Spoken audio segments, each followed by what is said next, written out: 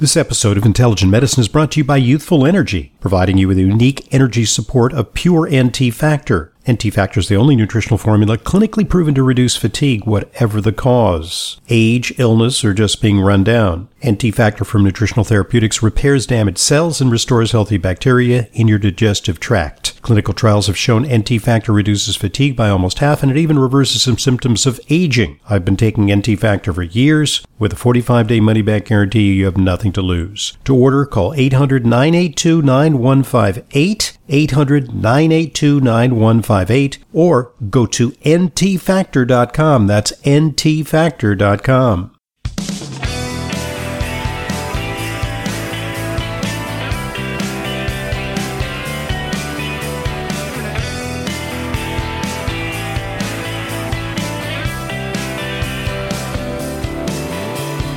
Welcome to Intelligent Medicine. This is the Intelligent Medicine Podcast. This is Leyla Weighs In. I'm your host, Leyla Muden. I'm a registered dietitian nutritionist here in New York. If you'd like to email me with questions or topics of interest, questions@drhoffman.net. questions@drhoffman.net. I want to talk to you about eating for a healthy bladder. I want to talk about overactive bladder. Now, overactive bladder is common. This is from worldhealth.net. Overactive bladder is more common than we think. And it affects as much as 33 million adults in the United States, including as many as 30% of men and 40% of women. This is according to the Cleveland Clinic. This is such a high statistic for a problem that not many people want to talk about. But the reality is that many people are affected by constantly feeling like they need to go to the bathroom. Traveling and trips can be stressful and extremely difficult to deal with when you have an overactive bladder. But having the right nutrition can ease symptoms. So, what is overactive bladder? And by the way, I want to distinguish, I'm not talking about interstitial cystitis, IC. That's a painful condition with the bladder. I'm talking specifically about overactive bladder. And what it is a type of urinary continence. This is when the bladder suddenly feels the urge to urinate, which is why it's commonly referred to as urge incontinence as well. It causes people to take frequent trips to the bathroom and sometimes may be uncontrollable, leading to leakage, like actually leaking on your fast walk to the bathroom. So you're probably asking, how do I know if I have an overactive bladder? You have the need to urinate more than 8 times a day. Also, if you wake up more than twice a night to pee. Okay? And the third criteria is experience leakage after having the urge to pee, like you can't hold it. So there are multiple forms of incontinence. Overactive bladder or urge incontinence is one of the most common types of urinary incontinence, but it is important to note that there are a few other kinds that you may experience as well.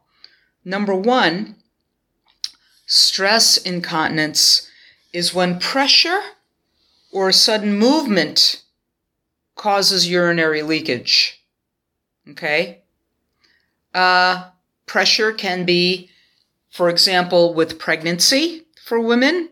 I know at some point in pregnancy, if women even they feel like They have to pee. So that's what we're talking about, stress incontinence.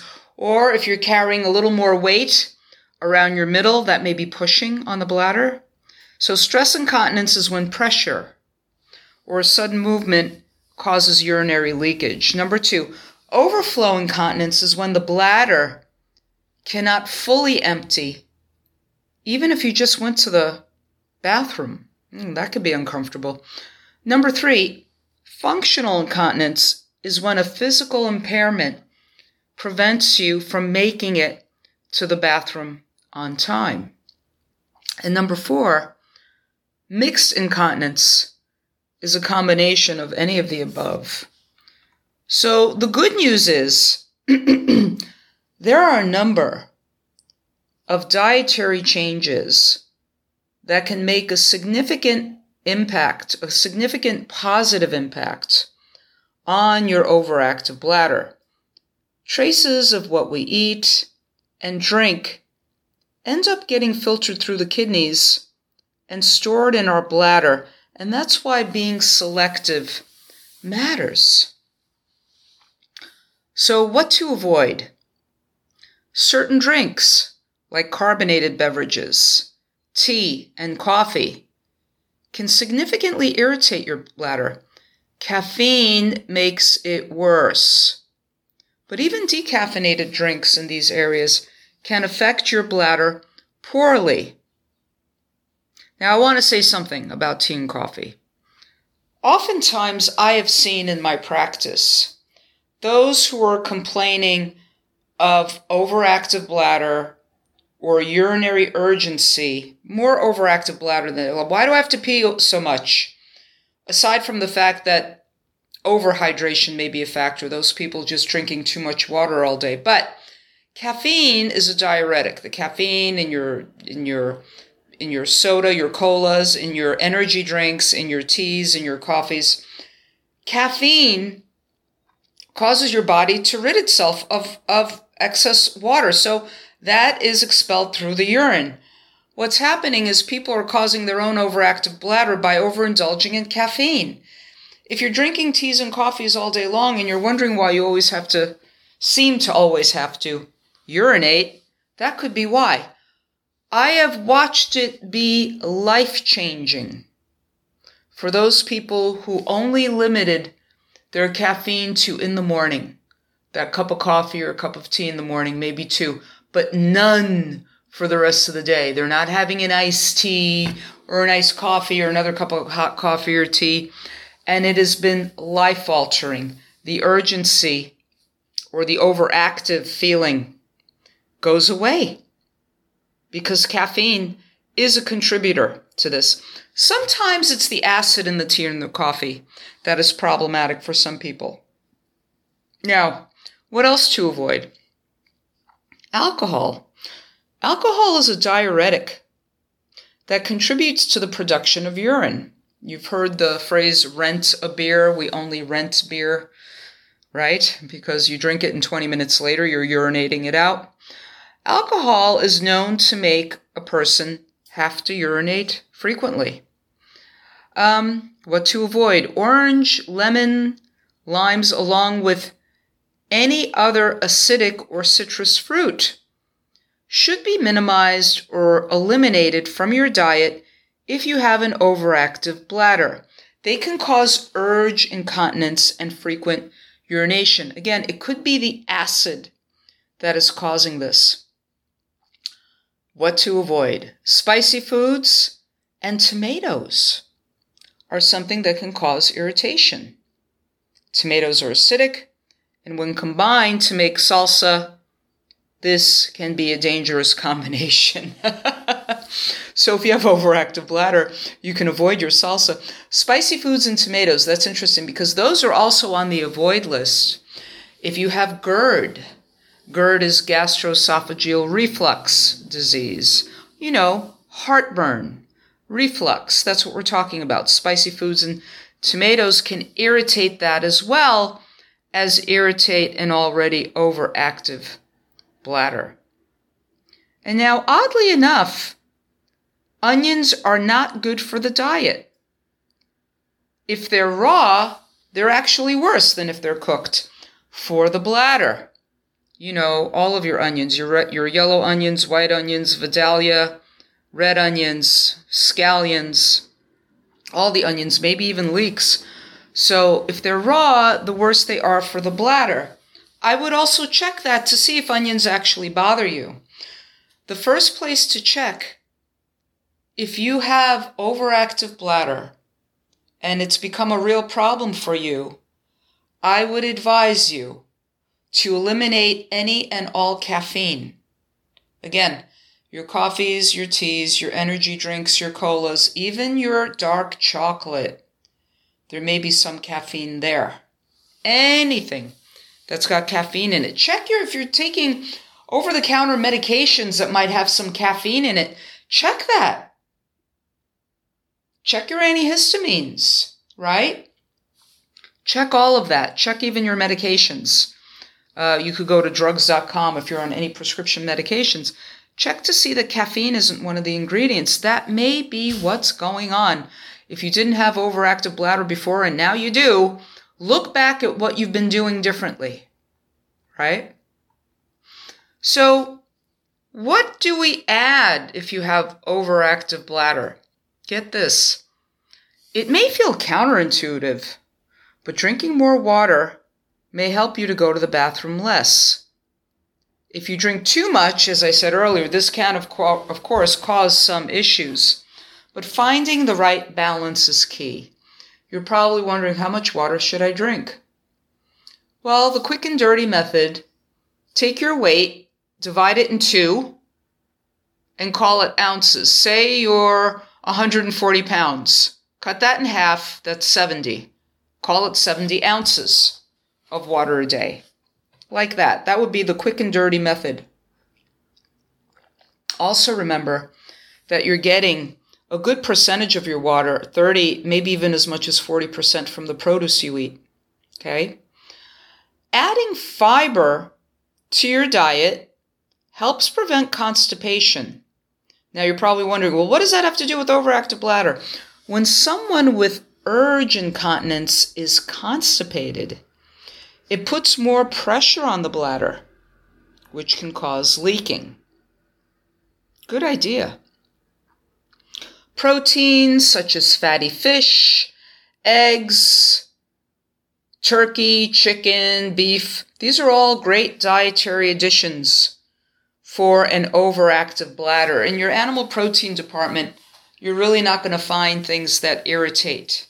It's more acidic, spicy, caffeine, things of that nature. And of course, drinking way too much water. You want to add vegetables, including dark leafy greens, for a good source of vitamins and minerals. They are also high in fiber, which is of course great for your diet because that fiber is going to keep things rolling along in terms of your bowel movements. So having the appropriate diet isn't the only way that you can ease your symptoms of an overactive bladder. There are many different techniques and approaches. Let's talk about exercise and muscle strengthening. Aside from controlling your diet, you can also choose other healthy lifestyle choices like exercising. Maintaining a healthy weight reduces the pressure your bladder may feel if you're overweight. If you're overweight, and we're talking more about abdominal obesity, that can put pressure on the bladder. The same way, pregnancy can put pressure on the bladder. Any of you who have been pregnant will attest to that. You know what that feels like. Carrying extra weight in your abdomen can put pressure on the bladder. More importantly, strengthening your pelvic muscles can help control your bladder when you need to urinate. This includes strengthening your abdominals, which is your core, your glutes, which is your backside, and your back. At first, it may feel difficult if you experience stress incontinence, but after improvement, conditions will improve. It's important to maintain a good, strong core because those muscles are helping to keep those organs in place and keeping them from pushing on your bladder. This is important. You also want to exercise your pelvic floor muscles. The way to identify your pelvic floor muscles, if you're urinating, here's a way to identify your pelvic floor muscles. Stop your urine stream. Stop it midstream. You've just identified your pelvic floor muscles. Now continue to urinate. You don't want to hold it in. But this is how you know to identify your pelvic floor muscles. After you're done urinating, and do this with an empty bladder, you can exercise those pelvic floor muscles by holding them, contracting them for several seconds.